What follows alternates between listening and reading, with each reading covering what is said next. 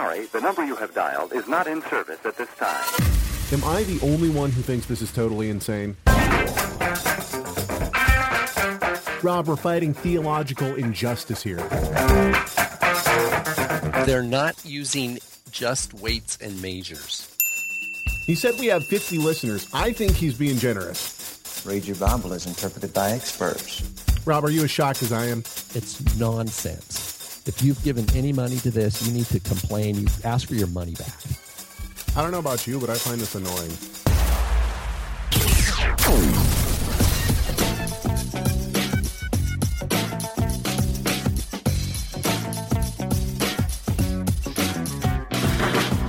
What up, and shalom. Welcome to the Rob and Caleb Show. The show where theology matters, scholarship counts, and theology matters. My name is Caleb Hegg. With me, of course, Rob Van Hoff. What up, brother? How's it going? What up? Scholarship. What does that mean? That's a good question. We just put it out there, man. You figure it out. Yeah. Let's get it all out of the way right now. Scholarship, because not everything people eat is food. There you go. We're chefs in a different kind of kitchen. Okay, so the Rob and Caleb Show is brought to you by TorahResource.com. Torah Resource has all sorts of different functions, including Torah Resource Radio, Torah Resource Institute, and our new Torah Resource Library. Come check it out, TorahResource.com. It's also brought to you by YeshuaShirts.com. Start a conversation today, Yeshua Shirts, and to get 10% off, enter the code, what is it, RC Show? Or no, TR Radio, sorry, TR Radio into the coupon box at checkout. And, of course, leave us all sorts of messages. You can leave us love notes since it was Valentine's yesterday, or you can tell us how much you hate us, or you can just say hi. And you can do that by calling 253-465-3205. I'll give it to you again. Get your pencil ready. It's 253-465-3205. All right, on to bigger and better things. Before we start anything else, I have to apologize. That's right. As many of you know, a lot of people think that they interpret what I think is insecurity as arrogance, and therefore they think that I think I'm always right, even though I'm not. Most of the time I'm pretty insecure about a lot of things. But it come to find out I'm actually wrong quite a bit, and this is no exception. Yesterday I got a message from one Lex Myers. Lex Myers runs a website called Unlearn. Now, from what I understand, I've actually talked to Lex a lot over the email and whatnot. From what I understand, Lex used to be a pastor. I could be wrong about that. Just don't quote me on that, but I think that Lex used to be a pastor and came to the knowledge of keeping Torah and has been doing so. He has written a book that I have openly criticized simply because, actually, I shouldn't say necessarily criticized. I haven't actually read the book. When before his book came out, I actually wrote several blog posts that went up, and Lex and I had some back and forth about those blog posts. But mainly, actually, it wasn't even Lex that was talking to me about those blog posts. It was other people, because Lex believes in annihilationism. We've talked about this before on the show. Anyway, so yesterday I get this message from Lex Myers, and I could tell he was heated, and the Lord has taught me many things through this. Recently, the Lord has been teaching me not to be as reactionary, instead to try to be more loving in the beginning, something that I did not exercise yesterday with Lex, which is also my fault.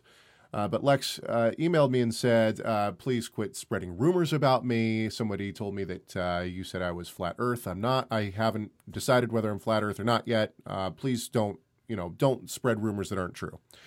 And so I wrote back, instead of keeping my cool and just being like, I'm not quite sure what you're talking about, instead I wrote a reactionary letter quickly that said, I dare you to show me one place that I've actually called you flat earth. I said, it seemed as though you were leaning that way. Well, then after a little bit more back and forth, I decided that I should go look at the show in question. I did go look at the show. Come to find out, I did say that Lex Myers was flat earth. Now, on the next show, that was show 146.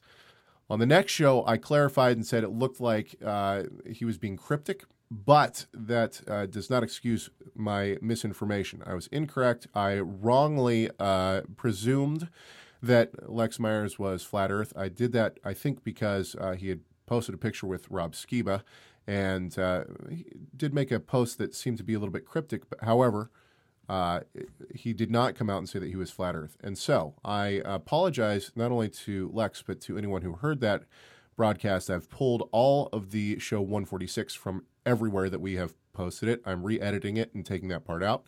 I've also already taken the part out of show 147, so there will be no record of it whatsoever. I apologize to Lex for misrepresenting him and for jumping to conclusions, which I should not have done. And so I hope that Lex and anyone else who might be with Unlearn will accept my apology. I certainly was in the wrong, and I do apologize. Good enough? Yeah? I think that's a fair enough apology. You know, it's never fun to be wrong.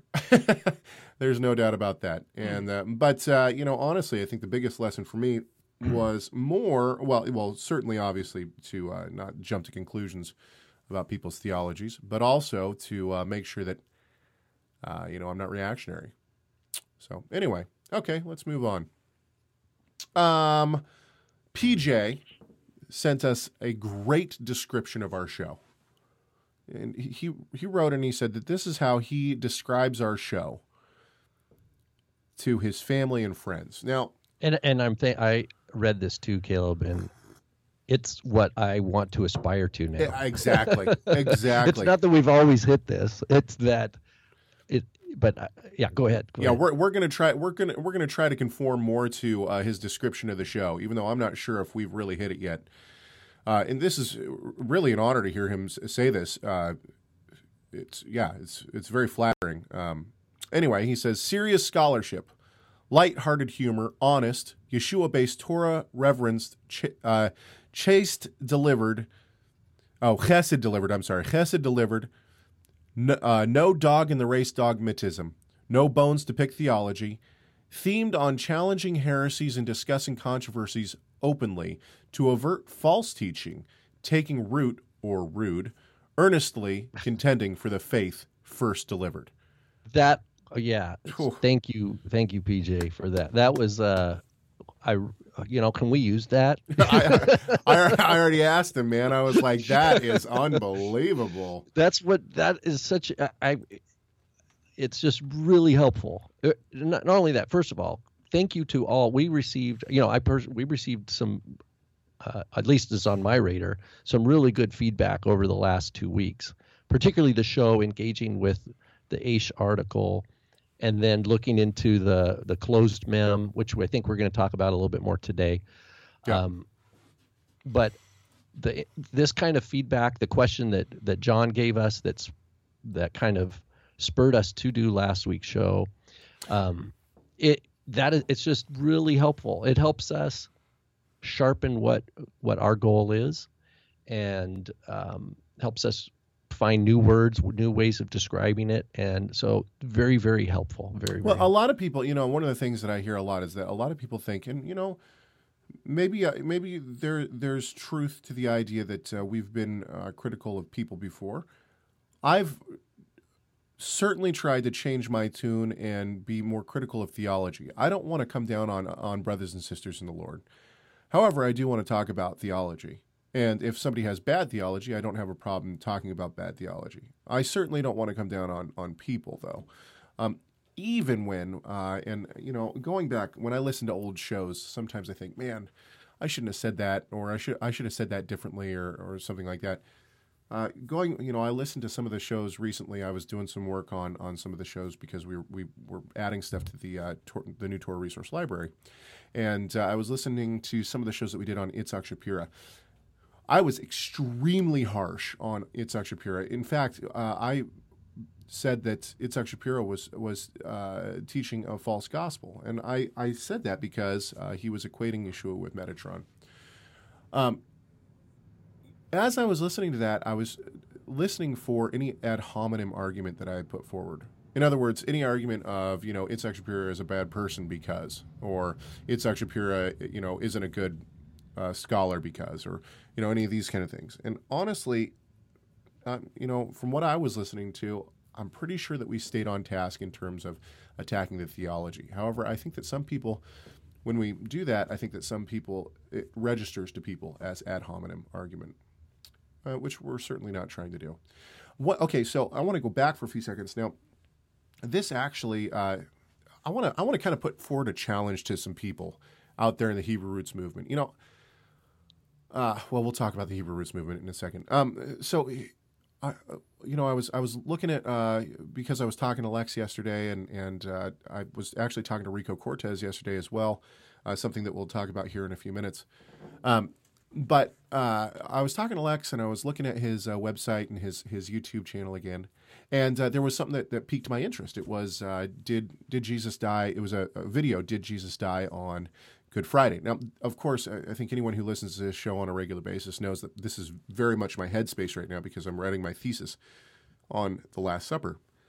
And of course, to do that, I've had to spend a significant amount of the past 5 months in different scholars' ideas of the chronology of the Last Supper. Now, I'm the first to admit that the Last Supper chronology is mixed among scholars. So it's not a cut and dry. But I think that, in my opinion, and I could be wrong on this, but I think, in my opinion, newer scholarship is starting to lean towards a specific bent within the chronology of the Last Supper.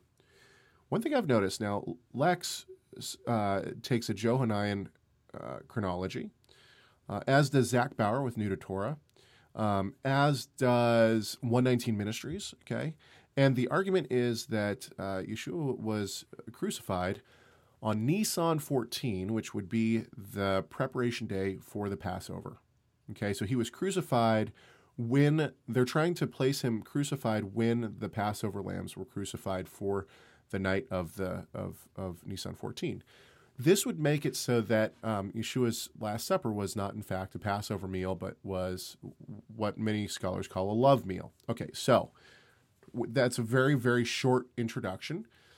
And the one thing that I've noticed is that most of these ministries and most of these guys don't seem to deal with three very specific passages. And I just want to throw these passages out there and ask our listeners, or ask anyone out there who's listening, whether you're watching on YouTube or listening or whatever, if you hold to a Johannine chronology, that is that Jesus or Yeshua was crucified on the morning of, or the afternoon, 12 o'clock p.m.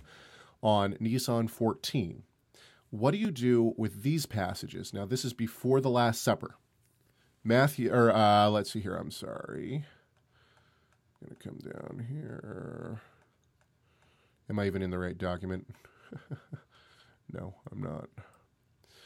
I apologize. Give me a second. Okay, here we go. So what would you do with these? Matthew 26:17. Now, on the first day of unleavened bread, the disciples came to Yeshua and asked, "Where do you want us to prepare for you to eat the Passover?" This is before the Last Supper.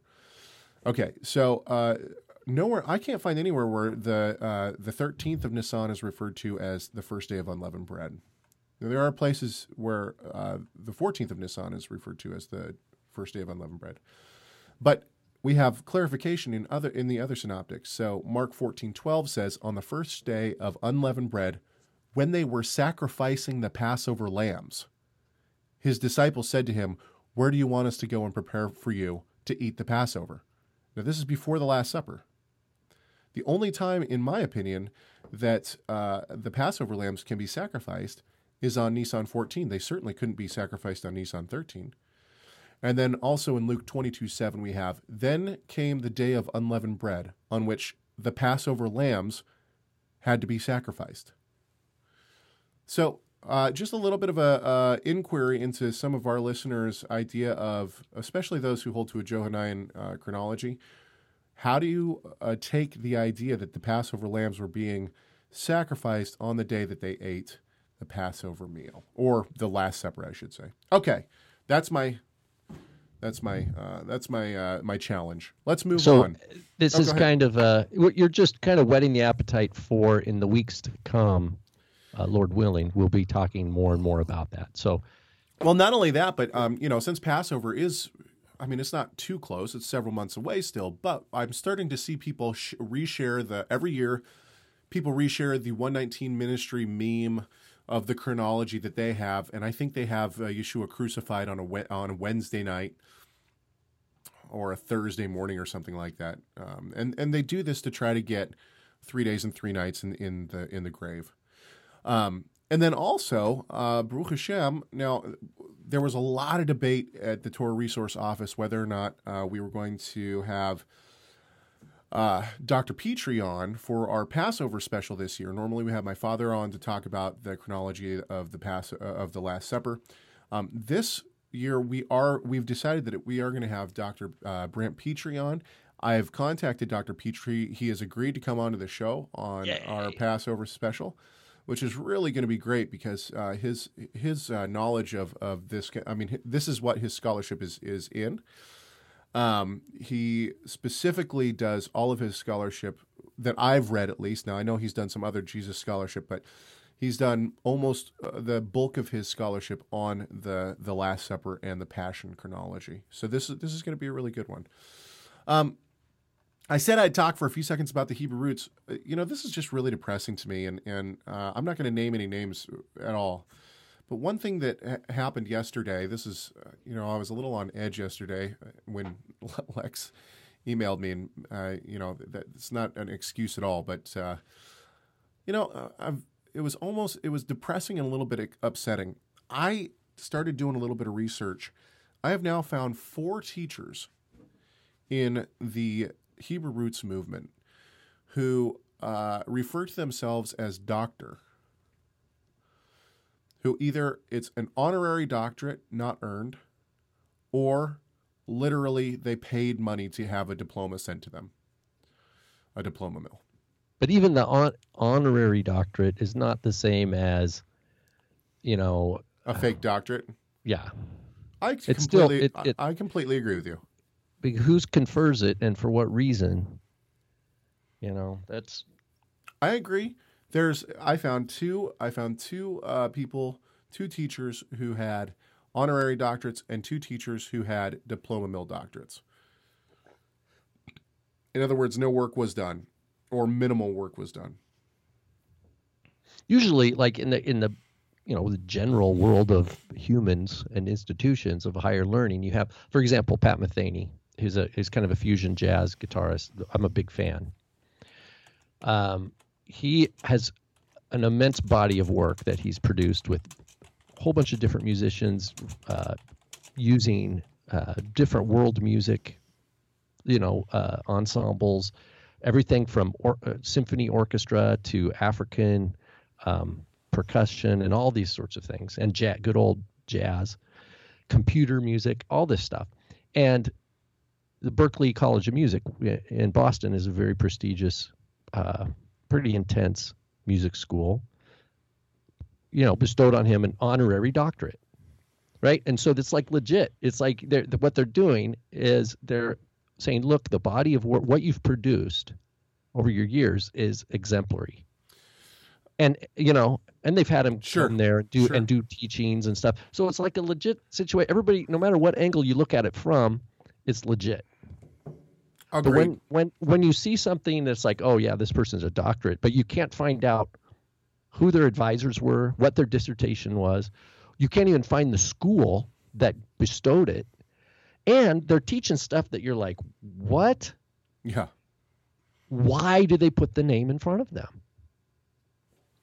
And so there is something awry. I don't get it. So can I just address something in the chat room real quick? Philip brings up a really good point, and this is absolutely true. Philip says the challenge, this is back to the Passover chronology, and I don't want to make this a point of topic today, but he says the challenge is the rather loose language which is still evident in Jewish speech around Passover instead of distinguishing between Pesach and unleavened bread, it all gets confused. Hence, Passover lamb could also refer to the morning and evening lambs offered in the temple throughout the week of unleavened bread. You're absolutely right, and this is one of the things that the Passover hypothesis actually hinges on. I agree with you, Philip. However, even if we accept, even if, let's just accept that Passover lambs can refer to the Passover lambs sacrificed throughout the week. Which in case is not even just lambs then, because in Deuteronomy Correct. 16, it could be. Yeah, the Pascha, Okay.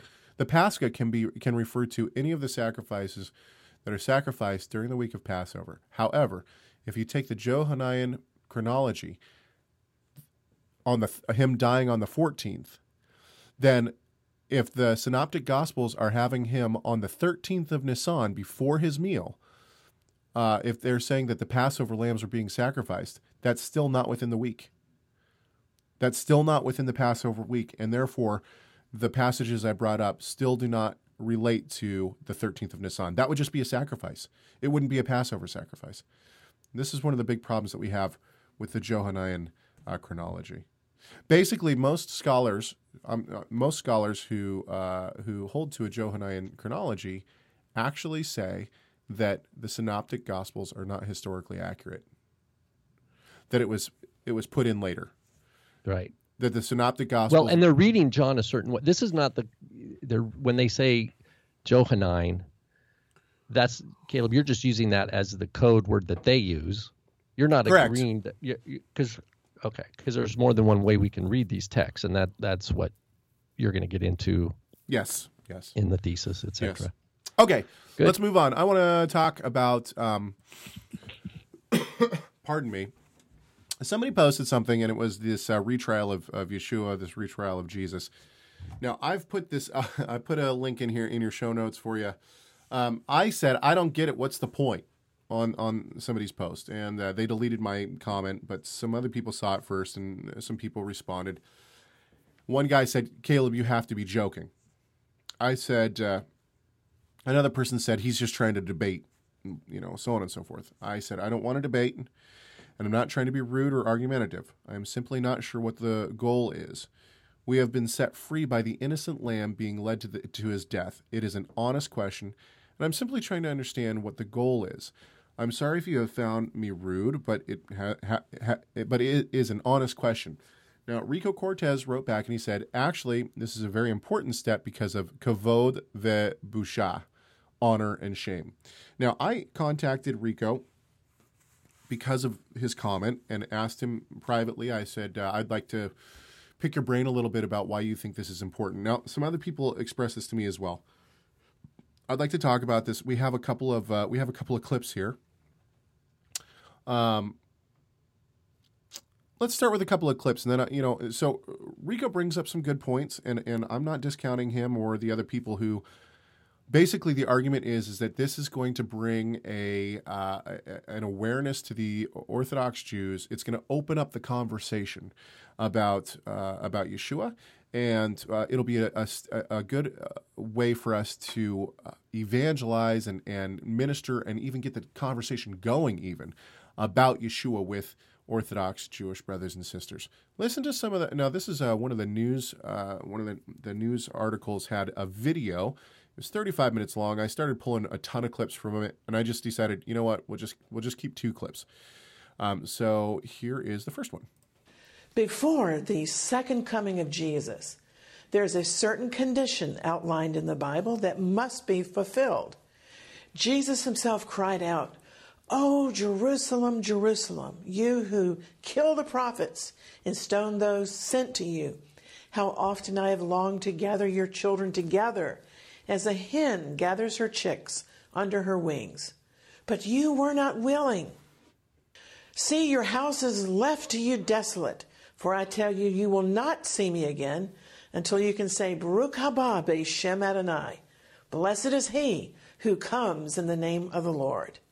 In other words, Jesus is still waiting after 2,000 years for his Jewish people to summons him and to welcome him back. And that might be about to happen much sooner than you think. Okay, so now I'm not trying to say that this lady on this show represents people like Rico Cortez or represents the person who are we listening to, by the way, there? She says her name in the beginning of the next clip. Let's just listen to her name, and then I'll stop it real quick and we can talk about it. Hello, I'm Christine Darg. Christine Darg. Now, we can look. Actually, let's just go to this link that I have posted in the show notes here. Oh, gotcha. Okay. I'm not familiar with that, with her name. So this is this article is posted by WND, which a lot of what they post is. That's Farah. Yeah. So Chuck Bissler's in with him, and yeah. I mean, honestly, I don't know any of that, but I know that WND a lot of the time puts forward stuff that is ridiculous. So I don't consider them They have millions and millions of followers. Oh, I'm sure they do. Fake news is kind of how I see it. It's a lot of clickbait in my opinion. But this specific article. I'm not saying that about this article. I'm just saying that about WND in general. This specific article is by Bob Unruh. I don't know who that is. And it looks like this lady who's speaking is on the Jerusalem channel. I'm going to guess that this is a channel in Jerusalem. The Jerusalem Channel TV. Maybe it's not. Maybe it's just a Vimeo. But so yeah. Anyway, that's what we're listening to. Now, I'm not trying to say that this lady on the Jerusalem Channel is representing the people who posted this, or that I interacted with, or that she's representing the views of Rico Cortez in any way, shape, or form. Please don't hear me say that. But it seems to me that what this lady is saying is that what a retrial of Yeshua might do is will change the minds of the Jewish people, and that the Jewish people will say Baruch haba Hashem Adonai, and this will pave the way for the Messiah to then be able to return. Is that how you heard that? That's kind of how I heard it. So what I heard her say is Jesus is waiting. Yes. For all of Israel to say welcome to him, Baruch haba. Or at least a majority, right? At least a majority. Or majority, and then at that time he will come. So that everything is in the hands of men here to do that. And I've heard that taught before, and I've heard it in Messianic circles, particularly that this weeping over Jerusalem, when he quotes, by the way, that's Psalm 118. This is a place, where we see that. Baruch haba b'shem Adonai, Psalm 118. It's right after where he says, Evan ma'asu habonim haita l'rosh pinah, the stone that the builders rejected has become the chief. The chief cornerstone, yeah. Yeah, and all this. And he's talking about that he's Yeshua, or that Yeshua is teaching that he is the stone. Right? Sure. He's the Son. The problem with reading verse 26 the way they do is you got to read the whole verse. Baruch haba b'shem Adonai, and then it says, Berachnuchem mebeit Adonai. We bless you all. We bless you all. Chem, from the house of the Lord.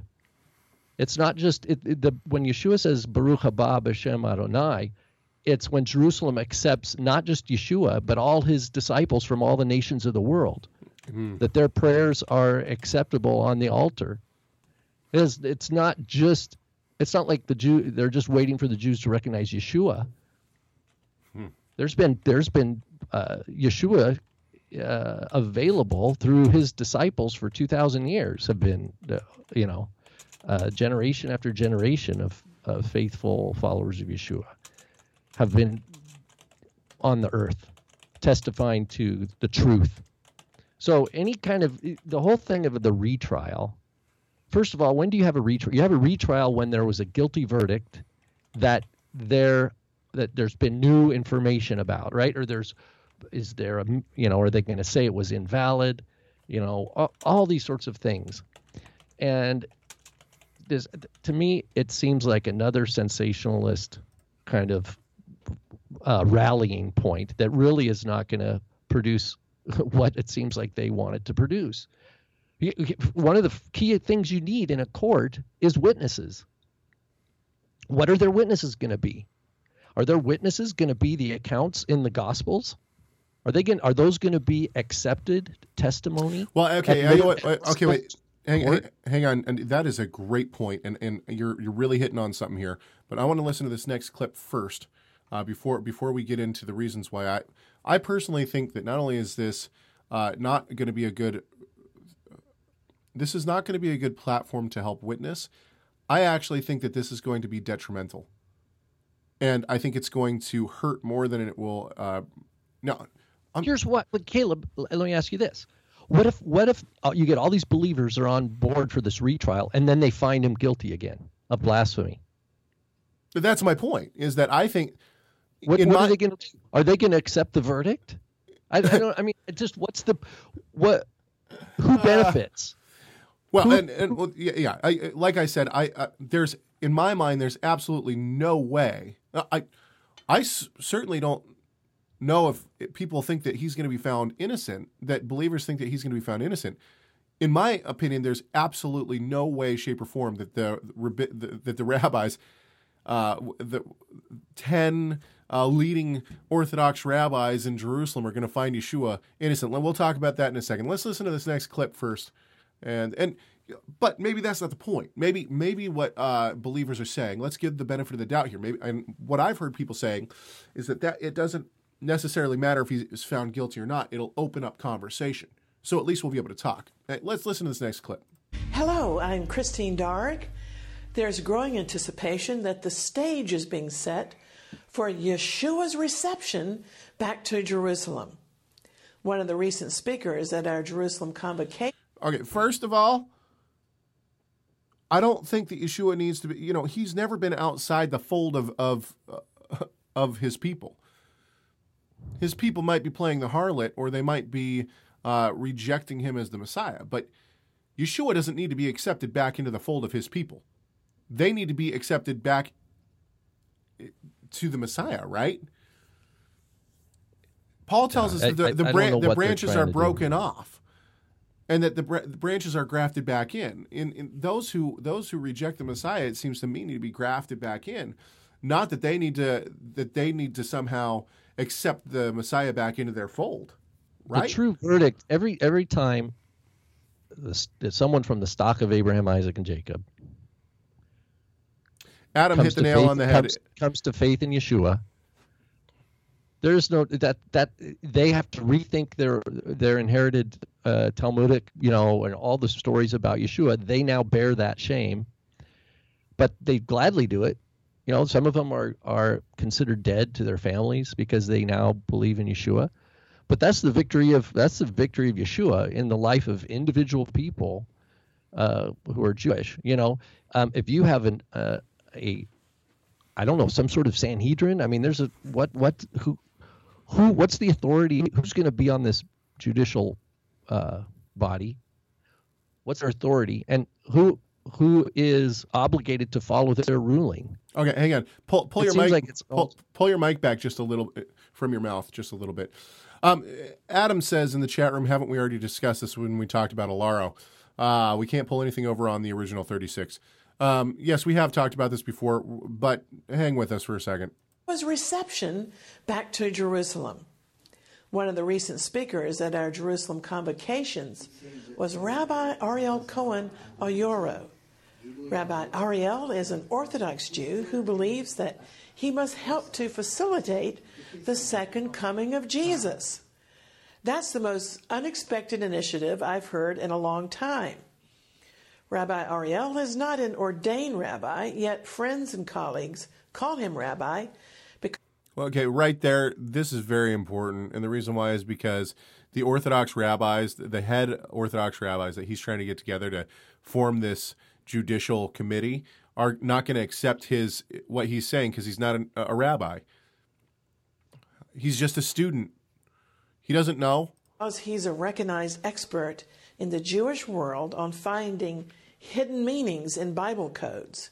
In doing these word studies for many years, Rabbi Ariel has developed the perspective of a Jewish Orthodox scholar to focus on the specific subject of identifying Jesus, Yeshua in Hebrew, throughout the Hebrew Scriptures.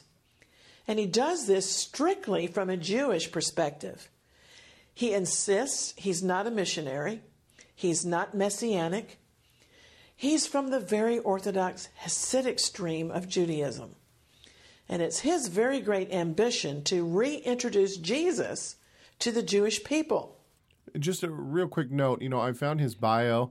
Alaro specifically says that he went to the Chabad in New York and studied there for a little while. But then it says that he came back and he studied under one of Israel's leading rabbis. I cannot find anywhere where he says who that rabbi is. And I wish I could because I want to know. That's quite an astounding and highly controversial ambition. And to make this even more startling to those of us in the Christian world, Rabbi Ariel intends to exonerate Jesus from the false charge of blasphemy by actually staging a public retrial of Jesus. Okay, so here's and you started to hit on this. I'll let you take over because you were making this point. But the biggest point that I see is that for Orthodox Jews to try to be, even if, let's say, Alaro is the one who's going to take up this cause. By the way, we know that Alaro believes Yeshua to be the reincarnation of King David. We know that Alaro says that everyone is a god and no one is Jews. Only Jews. Oh yeah, only Jews. But we're all gods, and that Jesus didn't claim to be divine, right? Why anyone would want this person to represent Yeshua at a retrial is beyond me. But the biggest point to me is that you're right, Rob. I'm in complete agreement with what you were starting to say. There's no way that these rabbis are going to find him innocent, first of all. And the reason why is because if Alaro attempts to show from the apostolic scriptures of the New Testament that Yeshua is innocent, why would they accept that? The Talmud is a sacred book to the Jewish people, right? Handed down from the rabbis and sanctioned by the Almighty. We know that whether or not the Hebrew roots of the Messianics or even the Christians want to agree with the idea that the Talmud says that Yeshua was crucified on the night of on the eve of Passover, he was hung on a tree for performing sorcery, right? Right. That's and enticing Israel to sin or idolatry. Basically. Yeah. So even if you don't believe that that's speaking about Yeshua of the Gospels, the Orthodox traditionally do believe that is speaking of Yeshua. Right. So basically, if imagine this, Aloro's going to go. What other sources? What are his what are his witnesses? Unless he's going to go to the text of the Gospels themselves. And then are they going to say, okay, yeah, we're going to accept the ruling of the Gospels, and we're going to undermine our own Talmudic tradition and rabbinic tradition that paints Yeshua as an enticer to idolatry, as a sorcerer? Well, look, and you're absolutely. Yeah, I mean that's a big issue. Not only that, the Talmud itself, in order a legitimate Sanhedrin, they have to be fluent in the languages of the world. So not only that, now you enter in this debate. If they're going to have it proper, they have to have someone who is fluent in Koine Greek and understands the text traditions of the witnesses that they're going to bring to qualify as evidence before the court. And they're going to have to, and it can't just be one person. So they need multiple people who are fluent in Koine Greek who can testify to what the Gospels are. If they take a different angle, say it was originally written in Hebrew, now they're in speculation land, and that's not admissible to a court of law. Speculation. You need hard evidence. Not only that, if you accept the Gospel of Matthew, it's the Kohen Gadol says to him, this is Matthew 26, I adjure you by the living God, tell us whether you are the Messiah, Son of God. Yeshua said to him, you have said it yourself. Nevertheless, I tell you, hereafter you will see, and he quotes Daniel 7, the Son of Man sitting at the right hand of power, coming on the clouds of heaven. The Kohen Gadol tore his robe and said, he has blasphemed. What further witnesses do we need? And that's when they condemn him to death. Okay, so you're going to say the Kohen Gadol, I mean, it undermines so many things. Here's another problem, is that Aloro draws on the Mishnah in his gematria. Like, it's not, gematria for Aloro is not just for the Tanakh. He uses gematria for understanding everything, finding codes in the Mishnah. So when he starts now imposing Mishnaic law anachronistically, because I mean, you look in Sanhedrin, but I mean, even the top Jewish legal experts today are not in agreement on to the degree that Masechet Sanhedrin, which is the Mishnaic law of setting up court, particularly to capital cases, death penalty, that it doesn't apply to the first century because it was developed later, when after the temple was destroyed. So, what is your the very idea that Orthodox rabbis are going to have a retrial of Yeshua will expose? It'll be a farce, because it'll expose a bunch of false assumptions that the laws of the Mishnah, the laws that undergird rabbinic authority as conceived today, somehow apply to the first century trial of Yeshua. There's anachronism right there. The use of gematria is absolutely crazy, and Oloro trying to paint Esau as Christianity and Jacob as Jews, and somehow he needs to reunite. It's false eschatology. So his whole premise is false eschatology, gematria, anachronism. Yeah.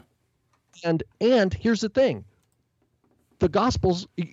Any Jew for the last 2,000 years can have access to the Gospels. That's why Yeshua is faithful and preserves his word in the world, so that all mankind can come and read and be convicted by the Holy Spirit of the truth of the Gospels. They don't need some court to.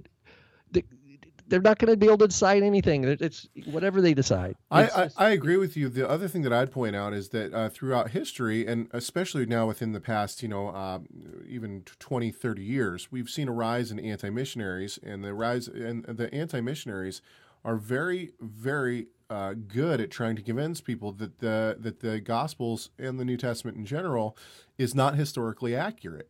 So the idea that before they can even. In other words, here's the thing. What's their source text? Exactly. The court has to evaluate what it's going to accept as evidence. Yeah. And what it won't accept. Right? That's the first thing. Well, plus they have to say, now she alluded that the guilty verdict of blasphemy is the specific charge that Oloro wants to take away. And it from what I know, my limited knowledge of listening to Oloro and what this gal just says, is that basically what you said, Caleb, that, when he said he was the Son of God, he just meant like all Jews are the Son of God. Yes. Right? I mean, he's going to try to offer an alternative interpretation of the Gospels. Let's listen to it. Let's listen to what Oloro says about that. One of the biggest stumbling blocks in the final reconciliation. Now, we were critical of Cortez on this. However, now that I listen to this, him ask this question, Cortez is attempting to get to the heart of the issue of the deity of the Messiah when it comes to Oloro. That's what Cortez is pushing for here, and I respect him for it. Cortez is going in the right direction here.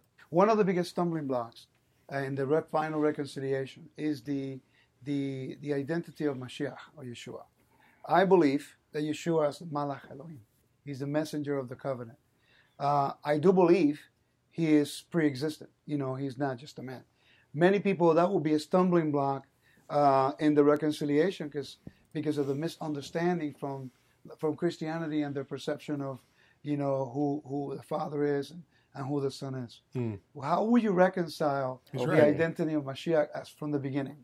Okay, we have to understand first of all that when they say to Yeshua, the Poshim, why you make yourself God, he gives the right answer in the most higher level that it can be done. He say, you are all God. Elokim atem. Ne'elyon kulchem, like it's in Tehillim. It means in the moment we understand that every Jewish is son of God and God. It's two different concepts. Every Jewish, it's no problem to think that Jesus is God as well. In the moment you think that only Jesus is God or Son of God, you have a problem. So I think from his own mouth, Oloro is. So Oloro? If let's imagine, now this is just imaginary. Let's hypothesize that this court retrial is set up. Oloro's there to present his case that we're hearing the core of it right there in that clip. he's going to present that case to this panel of rabbis. And he's going to say, just like in Tehillim, Elohim atem, you are all Elohim. Mm-hmm. So we can't accuse Yeshua of blasphemy because we're all Elohim. That's what he's saying, right? So in so doing, he's hoping, it sounds, to remove this. Okay, it's not blasphemy. But what they're really saying, it's not blasphemy for Orthodox Jews to call themselves Elohim. That's real. Yeah, Yeshua's not special. We're all Elohim. And then somehow that retrial of Yeshua is going to facilitate discussion. We don't need discussion facilitated. I mean, they know the Gospels, right? I mean, they've read the New Testament. Well, maybe some have, maybe some haven't. You know, look, no. I agree, and Cortez said, "Hey, man, why don't you just wait and see what happens?" Okay, I agree that the Almighty can use whatever means He wants to. I don't have a problem with that. But I would also, there are certain Messianic and Hebrew roots ministries.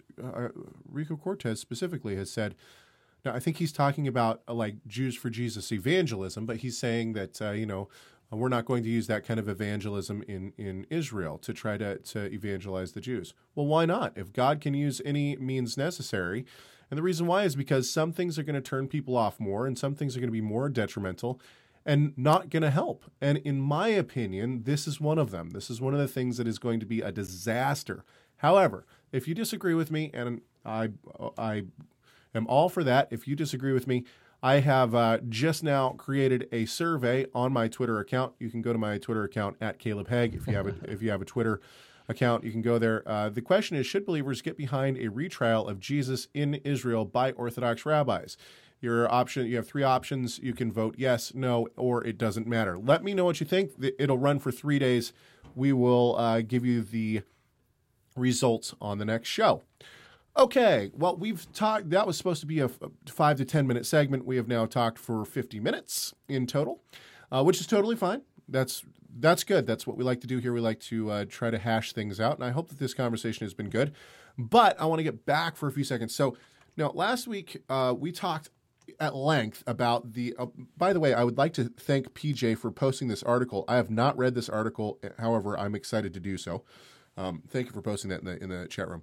Now, last week we talked about Isaiah 9:7, and yes, I'm not sure why people keep saying it wasn't 7. We get it. We know it wasn't 7. Maybe people are still watching the show before. Anyway, so in Isaiah 9:7, there is a closed mem that is a final mem in what looks like the middle of the Isaiah word. 9.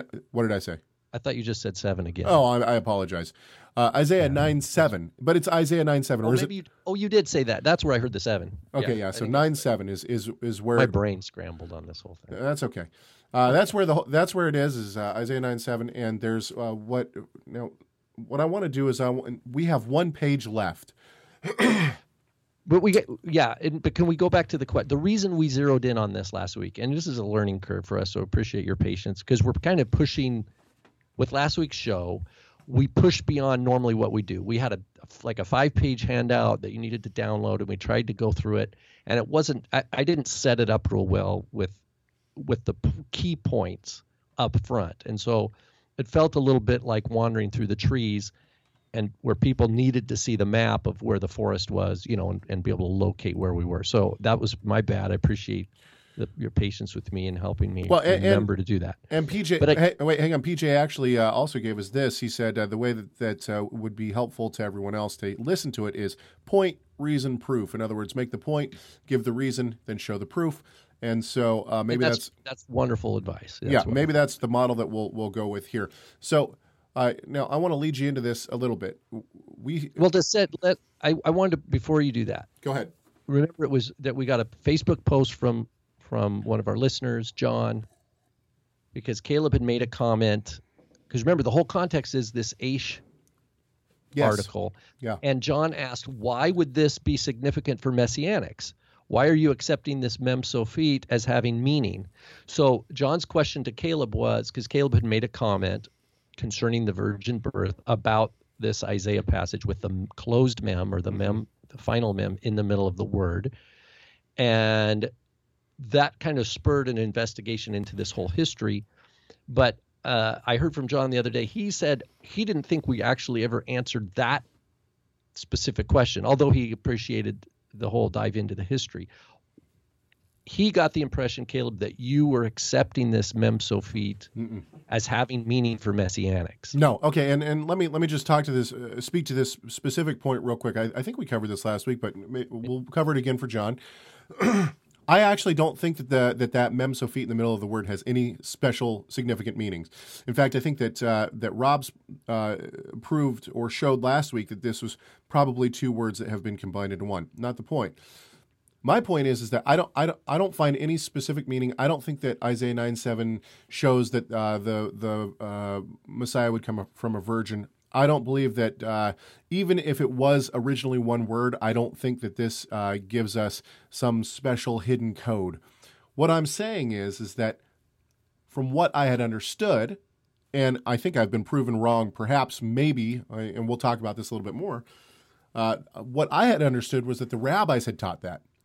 And my point was that if the rabbis are going to say, no, we've never said that the Messiah would come from a virgin birth, and that Isaiah 7:14, where it says Alma, that couldn't refer to a virgin, well, you're not being completely honest. First of all, because of the Septuagint reading of Isaiah 7:14, right? But also because the rabbis, at least from what I had understood before we did this investigation into this, what I had understood was that the rabbis did teach that Isaiah 9:7 spoke this letter proved a virgin birth. Not that I believe that, but what I was trying to show was that it's inconsistent. If the rabbis did say that this showed that the Messiah was coming from a virgin, and this other rabbi saying, no, we've never taught that, that's inconsistency. Not that I take that mem sophit to be a special character. Did I explain that well? Can someone in the chat room tell me if?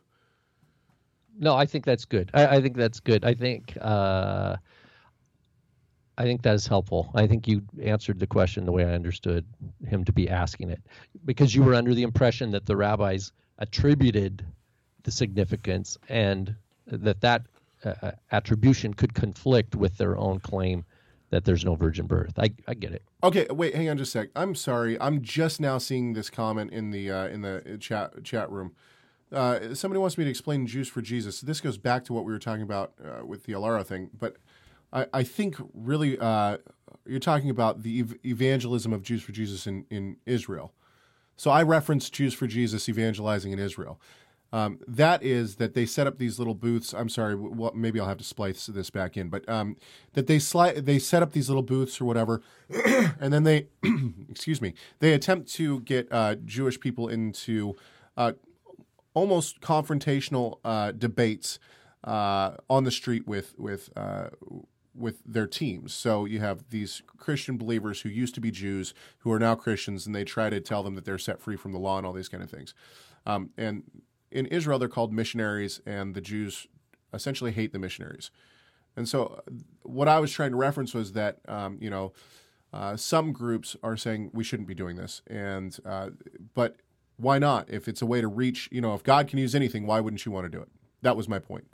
I don't have anything necessarily against Jews for Jesus, except for the fact that they say that Jews are set free from the law. So one of the first things a lot of them do is try to get Jews to eat pork once they accept the Messiah. Oh, yeah. So I think that's detrimental. I think that they're trying to do what they think God has told them, but I think they're off. Anyway, okay, I'm sorry. That was a total rabbit trail and a kind of a rant. So let's get back now I want you to explain, give us the point first, and then let's go back into the evidence and wrap up what some new evidence has come to light. I think you were sent something this week.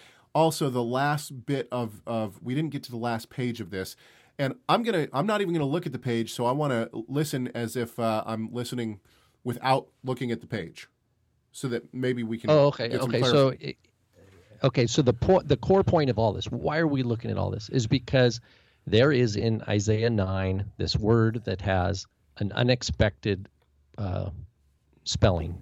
It's got the letter mem, which is the letter M in Hebrew, has two different forms. There's a special form, like there's a handful of letters in Hebrew that when they are at the end of a word, they have a unique shape, a unique form. Never do you see one of these letters that has its ending form, what we call its sophit form, its end form, in the middle of a word. Well, until Isaiah 9, where we have this word lemarbe, where the mem in the second letter of the word actually is a mem sophit form. It's the form that you would expect only at the end of the letter. And so that's what we're looking at. Then the initial point is that there is a lot of history telling why this is, trying to explain. There's a bunch of lore that has developed around explaining this mysterious spelling that we have, this unexpected mysterious spelling. And that lore, just Caleb, as you pointed out, includes some vague association with a virgin birth. Of the Messiah? Of the Messiah? Just of a virgin birth initially, which is one of the things that informed, I think, your opinion that you shared a few weeks ago. If that's the case, why, if this does have some talk about a virgin birth, then why would the rabbis be so opposed to a virgin birth, and so on and so forth? So the main point is we're talking about this closed mem in this word lemarbe, and we are saying that you've heard it said that this has specific messianic meaning. What I wanted to point out, and there's no way to do it except to kind of take a tour through the garden, so to speak, and look at all the different expressions in the scribal world, in the rabbinic world, and in the later commentator world, and even in the later Kabbalist world, about this odd feature of this book, in this book of Isaiah, and to recognize over chronology, from a chronological organization perspective, that it's not just a single idea, that the lore is quite diverse.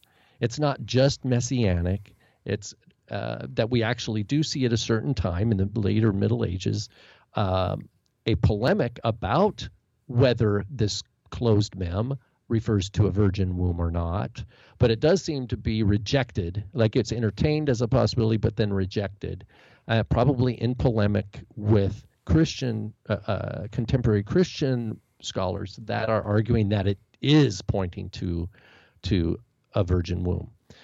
But what we see with the unfolding of what I tried to do with the handout is to show that over time you see it go from nothing to this huge body of lore, like I'm calling, or of legend or whatever, that is given quite a bit of significance. And one thing you can be sure is that it's in future printings of the Bible, the rabbis are always going to have a closed mem there. The closed mem is not going away. It's there for good. It's there for good from here on out. Yeah. But what we do have, when we look, it wasn't always there, right? I mean, we have the Qumran scroll of Isaiah is the earliest Jewish text of Isaiah that we have, and it's clearly a standard open mem. And so the advantage, what I was trying to accomplish with that handout is to show that chronological development of the ideas, and to also try to help people see a little bit about who was saying what when. We have a number of streams that emerge. We have what are the scribes doing? Well, we see with the scribes, they have a particular thing they're saying. They're saying it's actually originally two words, read it as one. Basically, nothing to see here, just keep reading, right? The scribes don't have any midrashic agenda in this case, right? They're accountants, right? They're just accounting for the letters, trying to preserve what they've seen. Should we explain that maybe just a little bit? So, for instance, Sure. in the apostolic scriptures, in the New Testament, it seems like a lot of the time when you have Pharisees around, you have the scribes and the Pharisees. Not all the time, but a lot of the time. Now, I've heard you argue that maybe this was because the Pharisees needed the scribes around because they knew the Bible really well, so they would tell me if I'm off point here. It's not that they were always around together. It's just that scribes and Pharisees are not the same social group. Now, there could have been scribes that were Pharisees. I'm not saying that. Sure. But a scribe is a different office, particularly in the Second Temple period. The scribes were, for the most part, they had a steady job. They had a steady gig in terms of being on retainer, and their education was necessary. Copying copying not only scriptures but documents such as, maybe a mezuzah or a marriage, a ketubah, right, or a tefillin. Scribes are doing all these kinds of things, also copying Torah scrolls, but they're doing it with the endorsement of the state. Mm-hmm. Yeah. They don't need to argue for their own existence.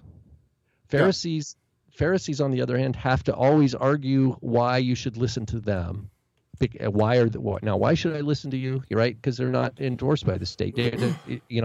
Sadducees, there's competition between different Jewish groups, but the scribes are the scribes for the most part. And this is, I acknowledge I'm using broad brushstrokes here, but basically, and this is what I tried to point out in I think it was my 2015 SBL presentation, was that these trajectories become more and more clear over time. By the year 1000, for example, you have two basically different kinds of text products among devoted Israelites, devoted Jews. The text product of the scribes, which is the Masorah, and the text product that we call the Talmud and the Midrashim. Sure. And they're the aims and ideals, the agenda of those groups are very different, and it's evident in the type of text that they produce.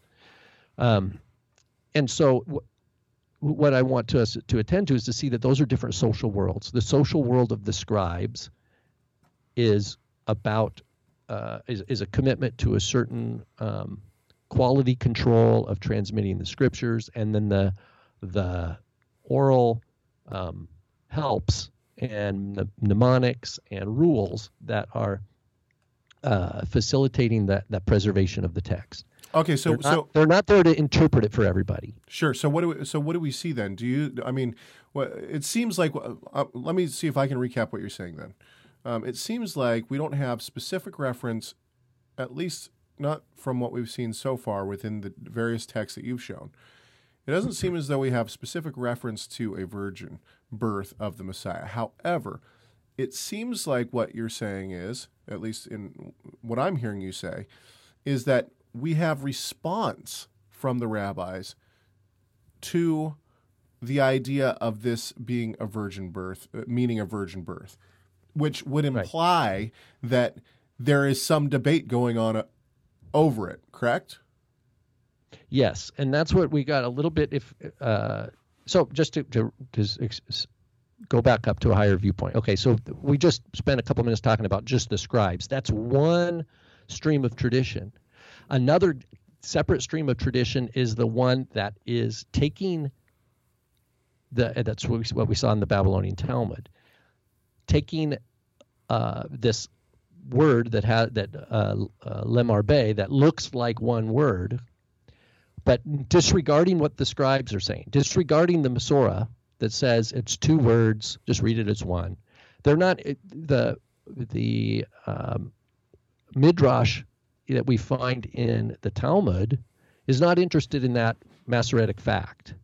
They're not taking the scribes there as having authority. They're saying, no, this has significance about the Messiah. We have to. There's a midrashic reason. There's a cosmic reason for this closed mem. That if you go back over and just were in the scribal school, they're like, no, it's two words. Read it as one. Move on. Next word. But the Pharisees, on the other hand, which really not the Pharisees now, they're the rabbis, but they're kind of heirs in some respects of that trajectory. They're saying, oh, there's all sorts of significance here. It has to do with the Messiah.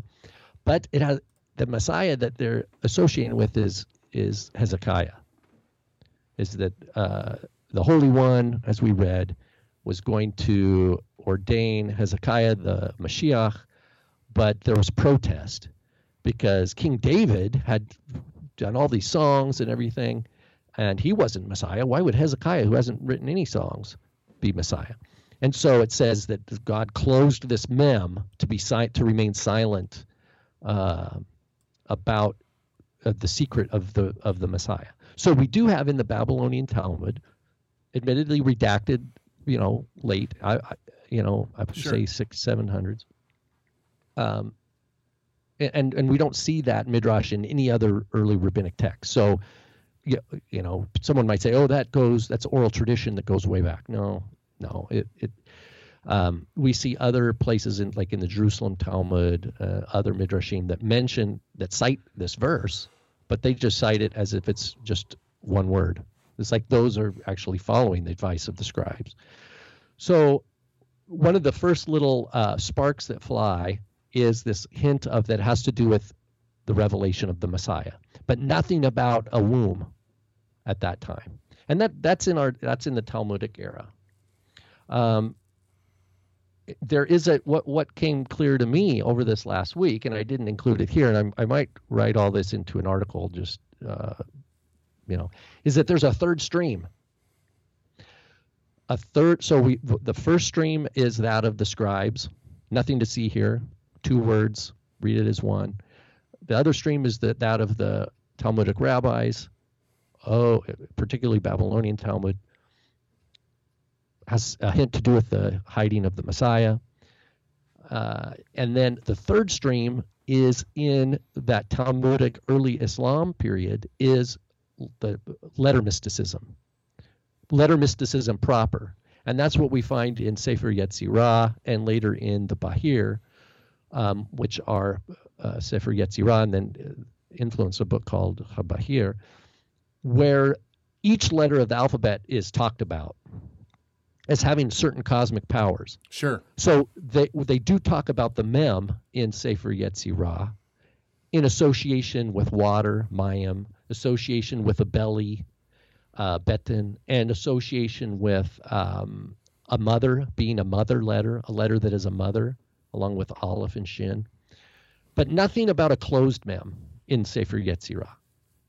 It's just letter mysticism. It's no mention of Isaiah, no mention. It's just letter mysticism, kind of in its own world of mysticism, not anything to do with the Talmud or what the scribes are doing. But what you do have then in the Bahir, which I think is 12th century France, southern France, Provençal, is taking some of these and tying them together, taking this idea that the letter mem is like a mother and is like water, and associating that now with an open mem versus the closed mem, and saying that the closed mem can't give birth, but an open mem can. So now the mem is like a womb. But that's not till the 12th century. And then, so that's a third trajectory that comes in here. Wait, but let's talk about that for a few seconds, because that's really what I think, and this is essentially where my argument probably, I had heard this form of argument before, obviously, but this is kind of then what I would try to focus on. If the rabbis are saying that that this is somehow related to the Messiah, whatever that might be throughout the history. Early Kabbalists. Okay, and then the reason why rabbi is too general of a term to use at this point, because we're talking about different social groups. Okay, but still, then the Kabbalists in the 12th century, they're saying, well, it relates to the Messiah and it relates to a closed. At least some are saying it relates to a closed womb, right? So, specifically, it says the Bahir says a closed mem cannot give birth. That it's actually like a male, though it's associated with the male. That only an open mem can give birth. So I guess what But still, they're not quoting Isaiah at that time. It's still in the theory of letter mysticism. I see. Okay. Because they're talking about, they go letter by letter and talk about each letter of the alphabet. So then later, is there any time later after that then where they actually do equate a virgin or a closed womb and the Messiah to Isaiah 9:7? I mean, let's get down to the meat of it. Yeah, this is the bottom of page 4 then on our handout. Yosef Kaspi. He's in 13th, early 14th century province, which is southern France, and he's like I say here, he writes quite a bit, but he cites Ibn Ezra. He says that the Hebrew language, which he calls Yehudit, he doesn't call it Ivrit, he calls it Jewish. He calls it Jewish. The Jewish language over Greek, Arabic, all other languages. He says Ha'alma, referring back to chapter 7 of Isaiah, does not mean Virgo, does not mean virgin. And he says, now in the Hebrew, I didn't translate, Hayayote ra'ui she'tihye ken mayim ha'alma. It said it would have been more fitting in other words, what Kaspi wants to say here is that if the scribes really wanted to encode the idea that the virgin had a closed womb, they would have closed the mem in the word ha'alma. That's what he's saying. His argument, now this is a person in the 14th century, he's saying ha'alma would have the closed mem. It says, im haya shechaven hanevi lazeh. If that the prophet had intended this, that he's saying Isaiah even. So he's associating the closed mem with Isaiah. But yet it is clearly open. In other words, he's saying that the word alma does not have a closed mem. It does not, and then he says, Enenu romez la isha. The marbe, the closed mem in marbe, does not hint at the woman. Rak le'oto zachar, but rather to the male, as it is said, yulad lanu. Wait, you got to pull your mic back, man. You were overdriving. Oh, yeah. Okay. Yeah, there you go. Good. Yeah, I guess I had the gain up too high. But anyway, he's saying that it is to the people of Israel that would be born. And then he says, and I think we kind of ended here last week, it says, Ve'im anshe knesset hagdolah, and if the men of the great assembly, Asuze hashanui ba'ot hazot, if they made this change in this letter to cause us to be aware of this matter. In other words, that it's a warning, that the closed mem is a warning for Jews of later times to not accept the doctrine of the virgin birth. So now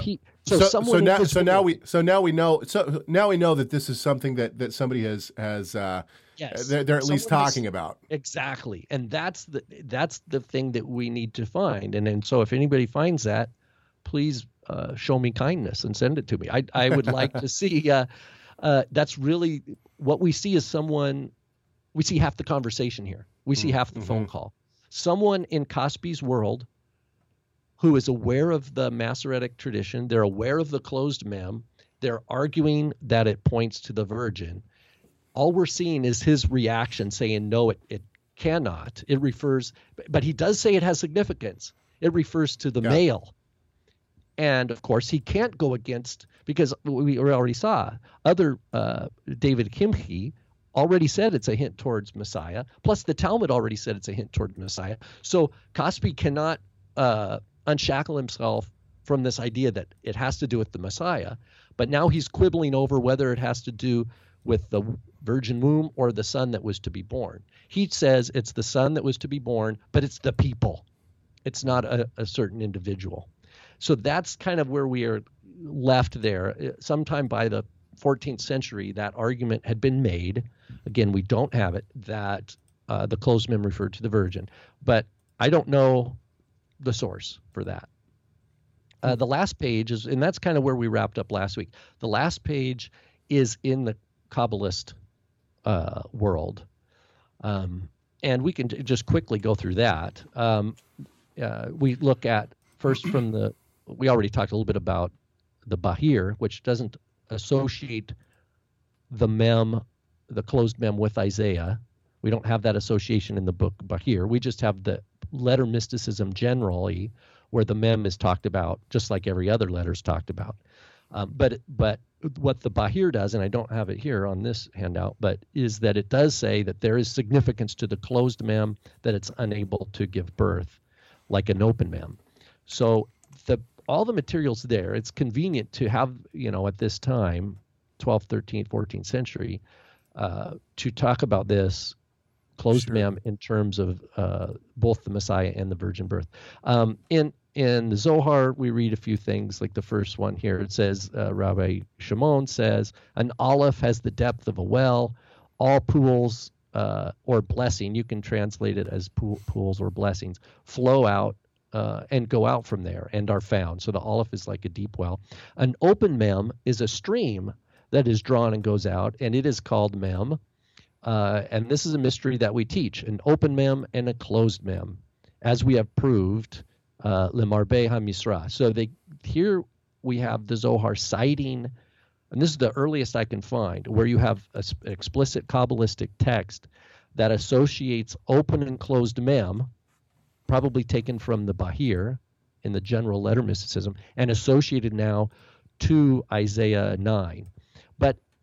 But we're not, the Zohar doesn't go in any more detail at this location. That's all it says. So they're thinking about it. Again, this is another little register. Then what Boaz Huss dates to the early 14th century is another Zoharic text, but it's a separate author, Tikkunei Zohar. Pertaining to the closed mem, it is a large mem from Lemarbeh HaMisra, from Isaiah 9:6. But look, nothing about the Messiah. It says it was made a ring, and on account of it, it is said to the bride. That means the husband-to-be says to the wife-to-be, be sanctified unto me by this ring, which is a mem. So now they're looking at it not as a womb, but as a symbol. As a ring, yeah. An unending, unfinished band, like, right, with the finger that, made so that a finger will go into it. And then it just comments on its color. And it's not white, not red, not black, not green, no color at all. But when it is stretched forth into the light, it is made of colors like light. So the idea is this ideal wedding ring that is being alluded to here. So, that's all we get. And then it says Sfarim Acharim, other books, which we don't know, but this is still in Tikkunei HaZohar. Lemarbeh in Gematria is Ezer, Ayin Zayin Resh, which is help, or Zerah, seed, Zayin Resh Ayin, right? Same three letters, just rearranged, which is 277. In that palace, a seed of seeds for its repair. So it's talking about, if we remember what we also saw in David Kimchi, the idea that the closed mem was a repairing of the walls of Jerusalem, right? Mm-hmm. The Zohar seems to be alluding to the same midrashic tradition. And then the next word, HaMisra in Gematria, is the letters of Tikkun, Tav Kuf Nun, which is 550. And this is the Mem Rabati, it says. So the idea of the Tikkun is the repair of the palace is encoded through the numerology of this passage. So just kind of another strange interpretation, nothing explicitly about the Messiah. But basically what you're getting at is that basically even they never go back to a virgin birth. Yeah. Well, these are just selections that I could find. As you go past it, like the Shelah, Isaiah Horowitz, and beyond, there's probably a lot of Kabbalists that have written on this and unpacked, and some of them, I'm sure, have gone back and taken this idea of womb, the virgin womb, etc. But it seems like Yosef Kaspi is the earliest who really seems to tie all these together and then reject the idea. In a nutshell, just to finish off what Isaiah Horowitz, he's 16th and early 17th century Prague, Hashelah, because he's Shnei Luchot Habrit, that's a book he wrote, the two tablets of the covenant, And so they call him, the acronym of that, Shnei Luchot Habrit is Shin Lamed Hey. But he basically says that the bet, and it's kind of strange, the Hebrew is not too hard, but he says, he's talking about a sukkah dirat arai. So a sukkah is a temporary dwelling. And so a temporary dwelling does not need a mezuzah, right? Only a house, only a dirat kavua, he calls it, a fixed dwelling is obligated to have a mezuzah. And he associates this with when you have poor in the land. So he says this is as lo yechdel evion mekerav haaretz in Deuteronomy, where it says the evion will not cease in the land. That means the poor are associated with temporary dwellings, right? But yet it says in Proverbs, he says, "B'chokhmah yibanei bayit." By wisdom, a house is built. So, and then he associates this with the Targum of Genesis 1 that says translates Bereshit as Bechokma, with wisdom. God created the heaven and earth, and that the first word of the Torah is a bet, and it's a bet rabati, it's a giant bet, which is a house. So he gets into this kind of word picture. The idea of the bet is a house, therefore requires a mezuzah. It's a fixed dwelling, but it's a dwelling of the house of God, is what he wants to say. The problem is, as long as there's poor people living in temporary dwellings, the word is not fulfilled. Redemption has not fully happened. And he says that what happens is that the closed mem, and I'm summarizing what's here in the Hebrew, that he basically says that the mem is the bet of Bereshit is made into the closed mem of Lemarbe Hamisra.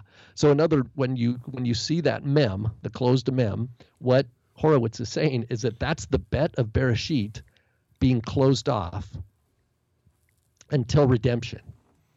It's the bet, because a bet, if you kind of squint and you add another line, you can change a bet into a mem sofit. And that's what he says. And in the middle he says, Ki ein ge'ula ela im ken ya'asu teshuvah gemura, which means there is no redemption unless all people basically yasu, unless they make complete teshuvah, complete repentance, and only then will prayer will have merit. But the point, okay, hang on just a second. I feel like we're way off track now because it is off track. It just shows. I mean, we're just talking about what a Kabbalist does with this.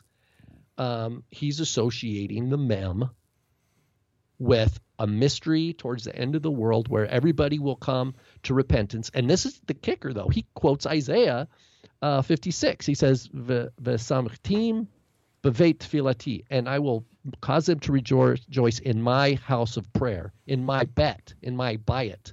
And he's saying, in my letter bet, basically. So this is where all the world will become to redemption, in the house of prayer.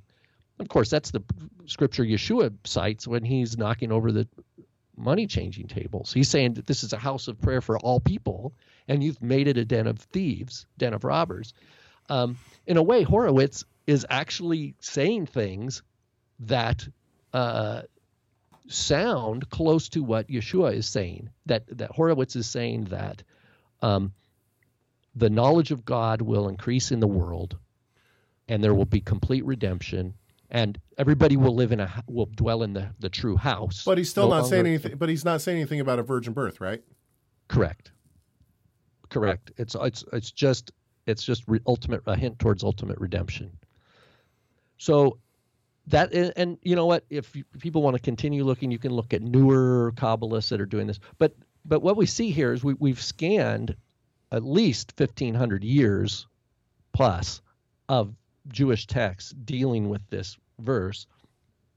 And you go back to the core, none of the Second Temple witnesses, they all treat it like one word, and they're not making a big deal out of it, right?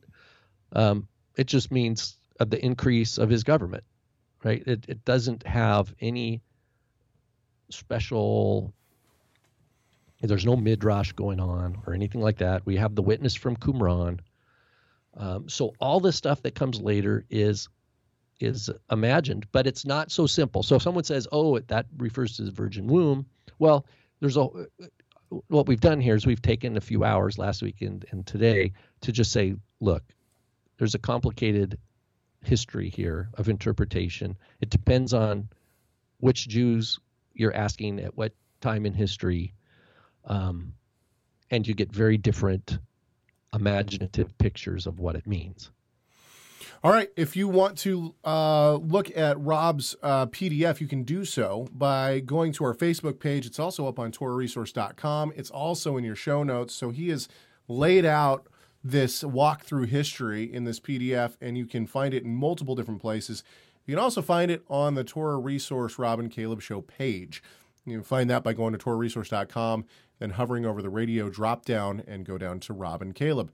And, yeah, so anything else that you want to say before we get going? I know it's almost 11 o'clock here. One last thing. Why do, for some people really dig this kind of thing. Other people are like, okay, I don't really care, or it's too dry. The reason why this is an important approach from my perspective is that we need to do our best to try to understand context. That you can't take it's kind of like fake news, right? If I let's say all I read was, Tikkun Zohar's reading of Lemar Bey, and I just then say, oh, that just must be what it means. And then I go around and I start talking to people that's what it means.